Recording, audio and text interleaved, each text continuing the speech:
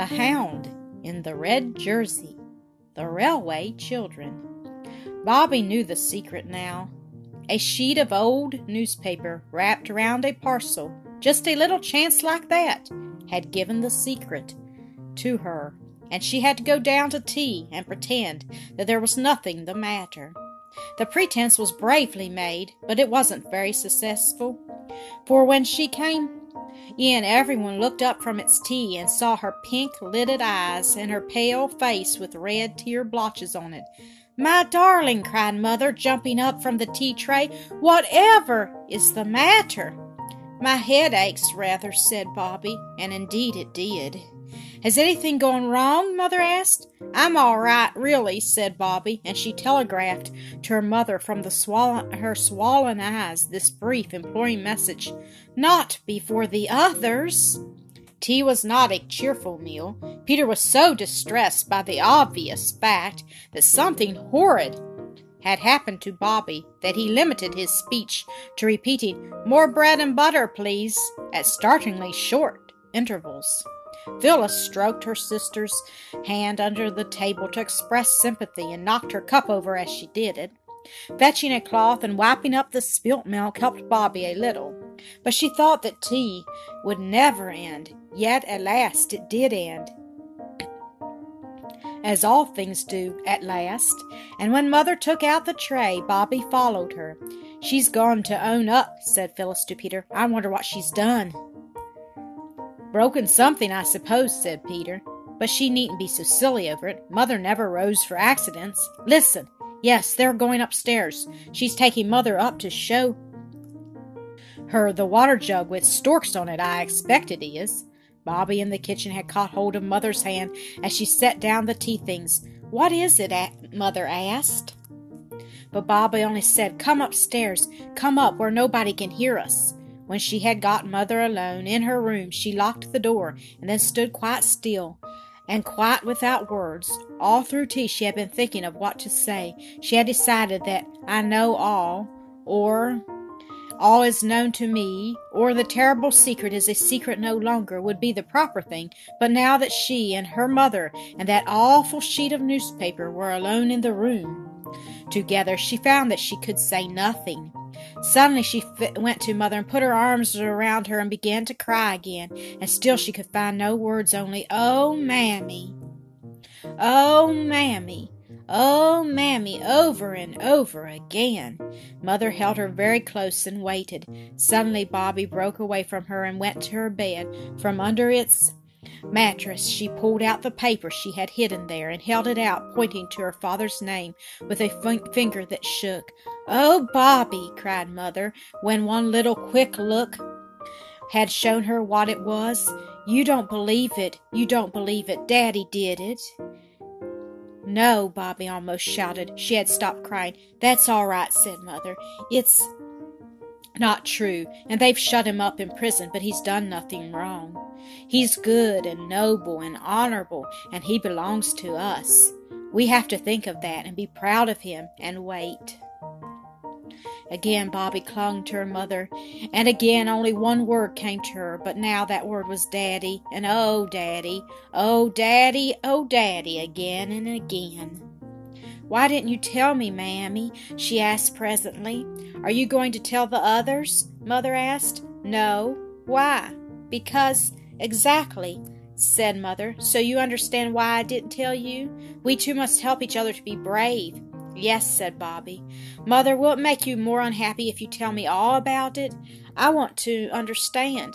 So then, sitting cuddled up close to her mother, Bobby heard all about it. She heard how those men who had asked to see Father on that remembered last night, when the engine was being mended, had come to arrest him, charging him with selling state secrets to the Russians, with being in fact a spy and a traitor. She heard about the trial and about the evidence, letters found in Father's desk at the office, letters that convinced the jury that Father was guilty. "Oh, how could they look at him and believe it?" cried Bobby. "And how could anyone do such a thing?" "Someone did it," said Mother, "and all the evidence was against Father." "Those letters Yes, how did the letters get into his desk? Someone put them there, and the person who put them there was the person who was really guilty. He must be feeling pretty awful all this time, said Bobby thoughtfully. I don't believe he had any feelings, Mother said hotly. He couldn't have done anything like that if he had. Perhaps he just shoved the letters into the desk to hide them when he thought he was going to be found out. Why don't you tell the lawyers or someone that it must have been that person? There wasn't anyone that wouldn't have hurt Father on purpose, was there? I don't know. The man under him who got Daddy's place when the awful thing happened, he was always jealous of your father because Daddy was so clever and everyone thought such a lot of him. And Daddy never quite trusted that man. Couldn't we explain all that to someone? Nobody will listen, said Mother very bitterly. Nobody at all. Do you suppose I've not tried everything? No, my dearest, there's nothing to be done. All we can do, you and I and Daddy, is to be brave and patient and, she spoke very softly, to pray, Bobby dear. Mother, you've got very thin, said Bobby abruptly. A little, perhaps. And oh, said Bobby, I do think you're the bravest person in the world, as well as the nicest. We won't talk of all this any more, will we, dear? Said Mother. We must bear it and be brave. And, darling, try not to think of it. Try to be cheerful and to amuse yourself and others. It's much easier for me if you can be a little bit happy and enjoy things. Wash your poor little round face and let's go out into the garden for a bit. The other two were very gentle and kind to Bobby, and they did not ask her what was the matter. This was Peter's idea, and he had drilled Phyllis, who would have asked 100 questions if she had been left to herself. Next day Bobby managed to get away alone. And once more she wrote a letter, and once more it was to the old gentleman. My dear friend, she said, you see what is in this paper. It is not true. Father never did it. Mother says someone put the papers in Father's desk, and she says the man under him that got Father's place afterwards was jealous of Father, and Father suspected him a long time, but nobody listens to a word she says. But you are so good and clever, and you found out about the Russian gentleman's wife directly. Can't you find out who did the treason? Because it wasn't Father, upon my honor. He is an Englishman, and incapable to do such things, and then they would let Father out of prison. It is dreadful, and Mother is getting so thin. She told us once to pray for all prisoners and captives. I see now. Oh, do help me. There's only just Mother and me know, and we can't do anything. Peter and Phil don't. No. I'll pray for you twice every day as long as I live if you'll only try. Just try to find out. Think if it was your daddy, what you would feel. Oh, do help me with love. I remain your affectionately little friend, Roberta. P.S. Mother would send her kind regards if she knew I am writing, but it is no use telling her I am in case you can't do anything. But I know you will. Bobby, with best love. She cut the account of her father's trial out of the newspaper with Mother's big cutting-out scissors and put it in the envelope with her letter. Then she took it down to the station, going out the back way and around by the road so that the others should not see her, and offered to come with her. And she gave the letter to the station-master to give to the old gentleman next morning. Where have you been? Shouted Peter from the top of the yard wall, where he and Phyllis were. To the station, of course, said Bobby. Give us a hand, Pete. She set her foot on the lock of the yard door. Peter reached down a hand. What on earth? She asked as she reached the wall top, for Phyllis and Peter were very, very muddy. A lump of wet clay lay between them on the wall. They had even a slip of slate in a very dirty hand, and behind Peter, out of the reach of accidents, were several strange, rounded objects, rather like very fat sausages, hollow but closed up at one end. It's nestes, said Peter. Swallows' nestes. We're going to dry them in the oven and hang them up with strings under the eaves of the coach house. Yes, said Phyllis, and then we're going to save up all the wool and hair we can get, and in the spring we'll line them. And then how pleased the swallows will be. I've often thought people don't do nearly enough for dumb animals, said Peter, with an air of virtue. I do think people might have thought of making nests for poor little swallows before this. "Oh," said Bobby vaguely, "if everybody thought of everything, there'd be nothing left for anybody else to think about." "Look at the nestas, aren't they purty?" said Phyllis, reaching across Peter to grasp a nest. "Look out, Phil, you goat," said her brother, but it was too late. Her strong little fingers had crushed the nest. "There now," said Peter. "Never mind," said Bobby. "It is one of my own," said Phyllis, "so you needn't jaw, Peter. Yes, we put our initial names on the ones we've done, so that the swallows will know who they've got to be so grateful to and fond of." "Swallows can't read, silly," said Peter. "Silly yourself," retorted Phyllis. "How do you know? Who thought of making the nestas anyhow?" shouted Peter. "I did," screamed Phyllis. "Yeah," rejoined Peter, "you only thought of making hay ones and sticking them in the ivy for the sparrows, and they'd have been sopping long before egg-laying time. It was me said clay and swallows." "I don't care what you said." "Look," said Bobby, "I've made the nest all right again. Give me the bit of stick to mark your initial name on it." "But how can you? Your letters and Peter's are the same. P for Peter, P for Phyllis." "I put F for Phyllis," said the child of that name. "That's how it sounds. The swallows wouldn't spell Phyllis with a P, I'm certain sure." "They can't spell at all," Peter was still insisting. "Then why do you see them always on Christmas cards and Valentines with letters around their necks? How would they know where to go if they couldn't read?" "That's only in pictures. You never saw one really with letters around its neck." "Well, I have a pigeon then. At least Daddy told me they did.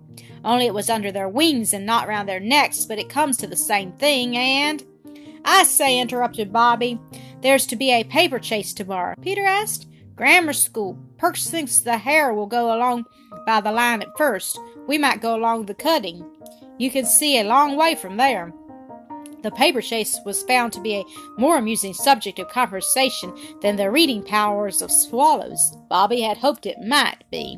And next morning Mother let them take their lunch and go out for the day to see the paper chase. "If we go to the cutting," said Peter, "we shall see the workmen, even if we miss the paper chase." Of course it had taken some time to get the line clear from the rocks and earth and trees that had fallen on it when the great landslip happened. That was the occasion, you will remember, when the three children saved the train from being wrecked by waving 6 little red flannel petticoat flags. It is always interesting to watch people work, especially when they work with such interesting things as spades and picks and shovels and planks and barrows. When they have cindery red fires and iron pots with round holes in them and red lamps hanging near the works at night. Of course the children were never out at night, but once at dusk, when Peter had gone out of his bedroom skylight onto the roof, he had seen the red lamp shining far away at the edge of the cutting.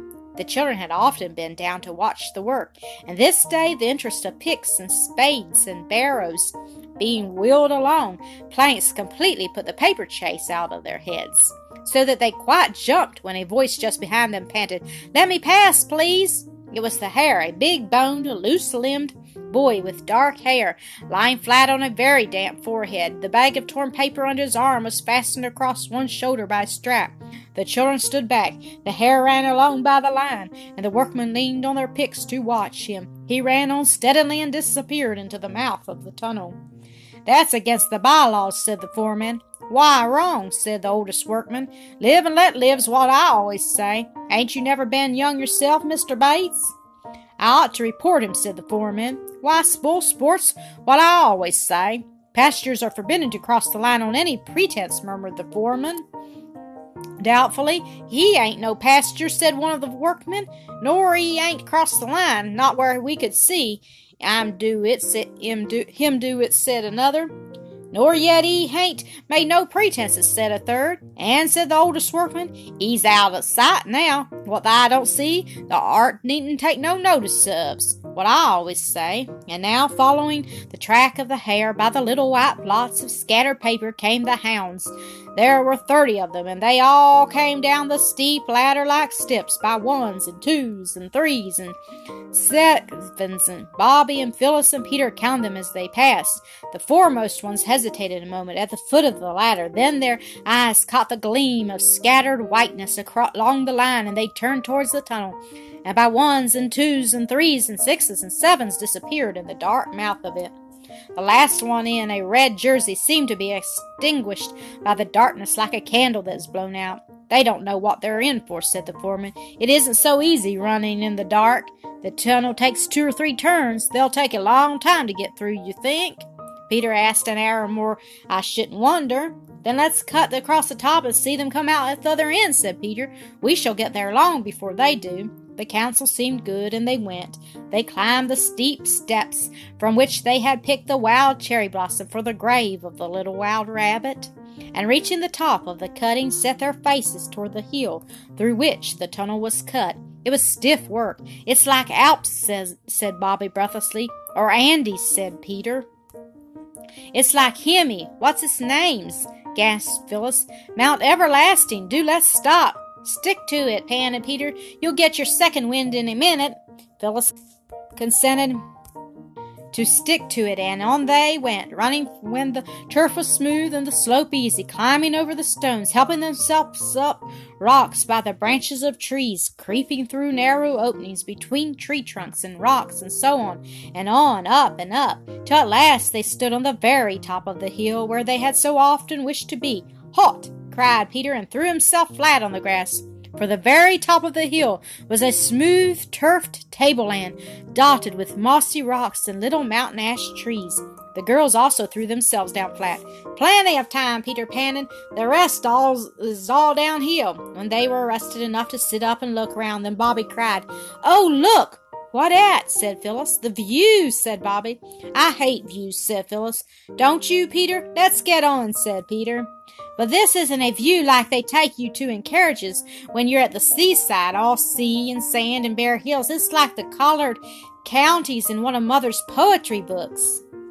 It's not so dusty, said Peter. Look at the aqueduct straddling slap across the valley like a giant centipede, and then the town sticking their church spires up out of the trees like pins out of an inkstand. I think it's more like there could be see the banners of 12 fair cities shine. I love it, said Bobby. It's worth the climb.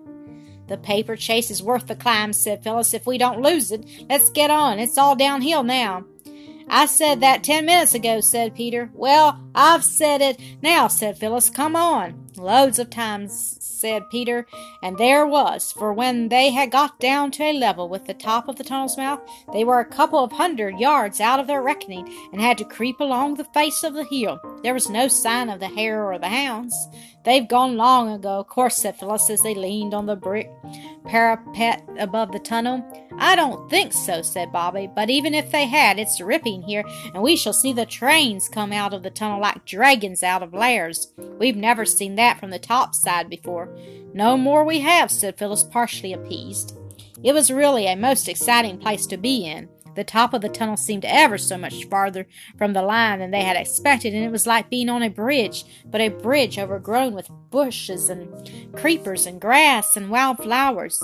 I know the paper chase is gone long ago, said Phyllis every 2 minutes, and she hardly knew whether she was pleased or disappointed when, here he comes! They all leaned over the sun-warmed brick wall, in time to see the hare, going very slowly, come out of the shadow of the tunnel. There now, said Peter. What did I tell you?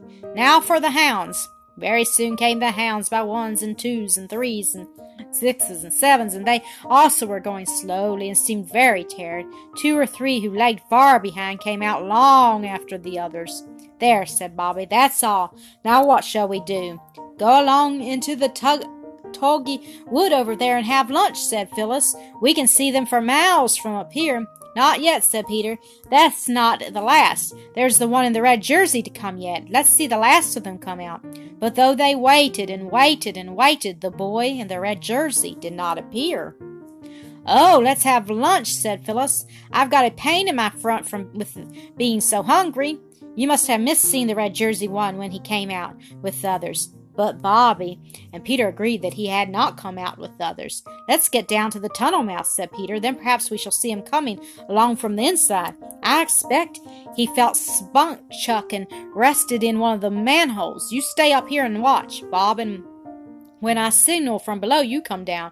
We might miss seeing him on the way down with all these trees." So the others climbed down, and Bobby waited till they signaled to her from the line below, and then she too scrambled down the roundabout slippery path among tree roots and moss till she stepped out between two dogwood trees and joined the others on the line, and still there was no sign of the hound with the red jersey.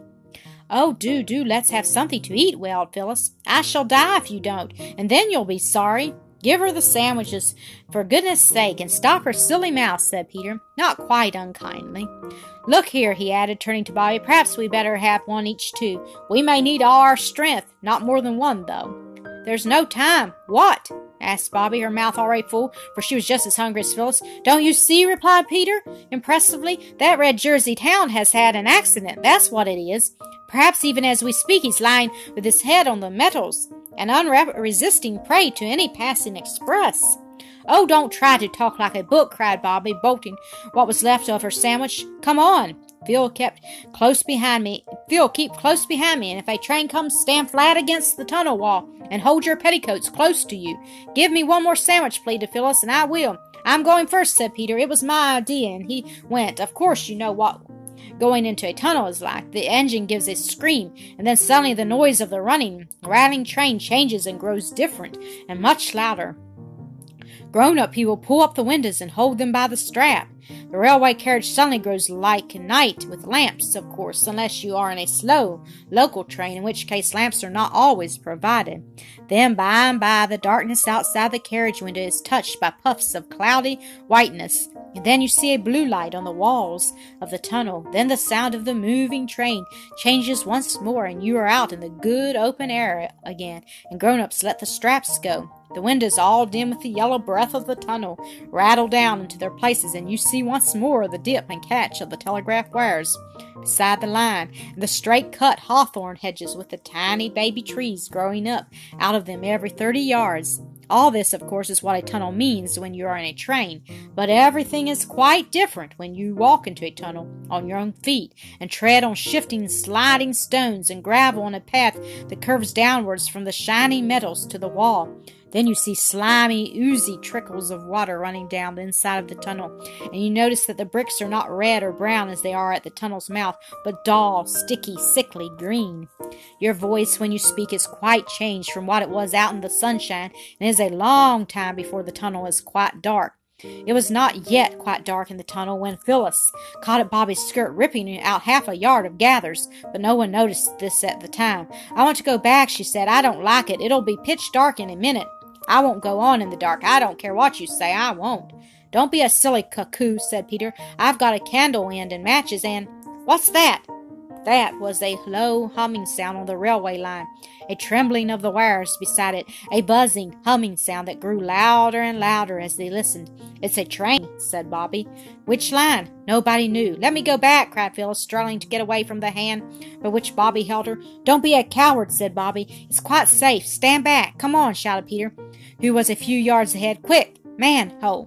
The roar of the advancing train was now louder than the noise you hear when your head is under water in the bath, and both taps are running, and you are kicking with your heels against the bath's tin sides. But Peter had shouted for all he was worth, and Bobby heard him. She dragged Phyllis along to the manhole. Phyllis, of course, stumbled over the wires and grazed both her legs, but they dragged her in, and all three stood in the dark, damp, arched recess, while the train roared louder and louder. It seemed as if it would deafen them, and in the distance they could see its eyes of fire growing bigger and brighter every instant. "It is a dragon. I always knew it was. It takes its own shape in here in the dark," shouted Phyllis. But nobody heard her. You see, the train was shouting too, and its voice was bigger than hers. And now, with a rush and a roar and a rattle and a long dazzling flash of lighted carriage windows, a smell of smoke and blast of hot air, the train hurtled by, clanging and jangling and echoing in the vaulted roof of the tunnel. Phyllis and Bobby clung to each other. Even Peter caught hold of Bobby's arm in case she should be frightened, as he explained afterwards. And now, slowly and gradually, the tail lights grew smaller and smaller, and so did the noise, till with one last whiz, the train got itself out of the tunnel, and silence settled again on its damp walls and dripping roof. "Oh," said the children all together in a whisper.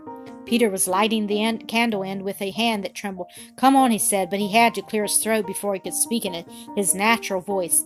"Oh," said Phyllis, "if the red-jerseyed one was in the way of the train." "We've got to go and see," said Peter. "Couldn't we go and send someone from the station?" said Phyllis. "Would you rather wait in here for us?" asked Bobby severely, and of course that settled the question. So the three went on into the deeper darkness of the tunnel. Peter led, holding his candle end high to light the way. The grease ran down his fingers, and some of it right up his sleeve. He found a long streak of wrist to elbow when he went to bed that night. It was not more than 150 yards from the spot where they had stood while the train went by that Peter stood still, shouted, "Hello!" and then went on much quicker than before. When the others caught him up, he stopped, and he stopped within a yard of what they had come into the tunnel to look for. Phyllis saw a gleam of red and shut her eyes tight. There, on the curved, pebbly downline, was the red-jerseyed hound. His back was against the wall, his arms fell limply by his sides, and his eyes were shut. "Was the red blood? Is he all killed?" asked Phyllis, screwing her eyelids more tightly together. "Killed? Nonsense," said Peter. "There's nothing red about him except his jersey. He's only fainted." "What on earth are we to do? Can we move him?" asked Bobby. "I don't know. He's a big chap. Suppose we bathe his forehead with water. No, I know we haven't any, but milk's just as wet. There's a whole bottle." "Yes," said Peter, "and they rub people's hands, I believe, and say, 'Oh, look up, speak to me. For my sake, speak.' They burn feathers, I know," said Phyllis. "What's the good of saying that when we haven't any feathers?" "As it happens," said Phyllis in a tone of exasperated triumph, "I've got a shuttlecock in my pocket, so there." And now Peter rubbed the hands of the jersey-eyed one. Bobby burned the feathers of the shuttlecock one by one under his nose. Phyllis splashed warmish milk on his forehead, and all three kept on saying, as fast and as earnestly as they could, "Oh, look up! Speak to me! For my sake, speak!" Thank you for listening to another episode of Acresoft Story Classic.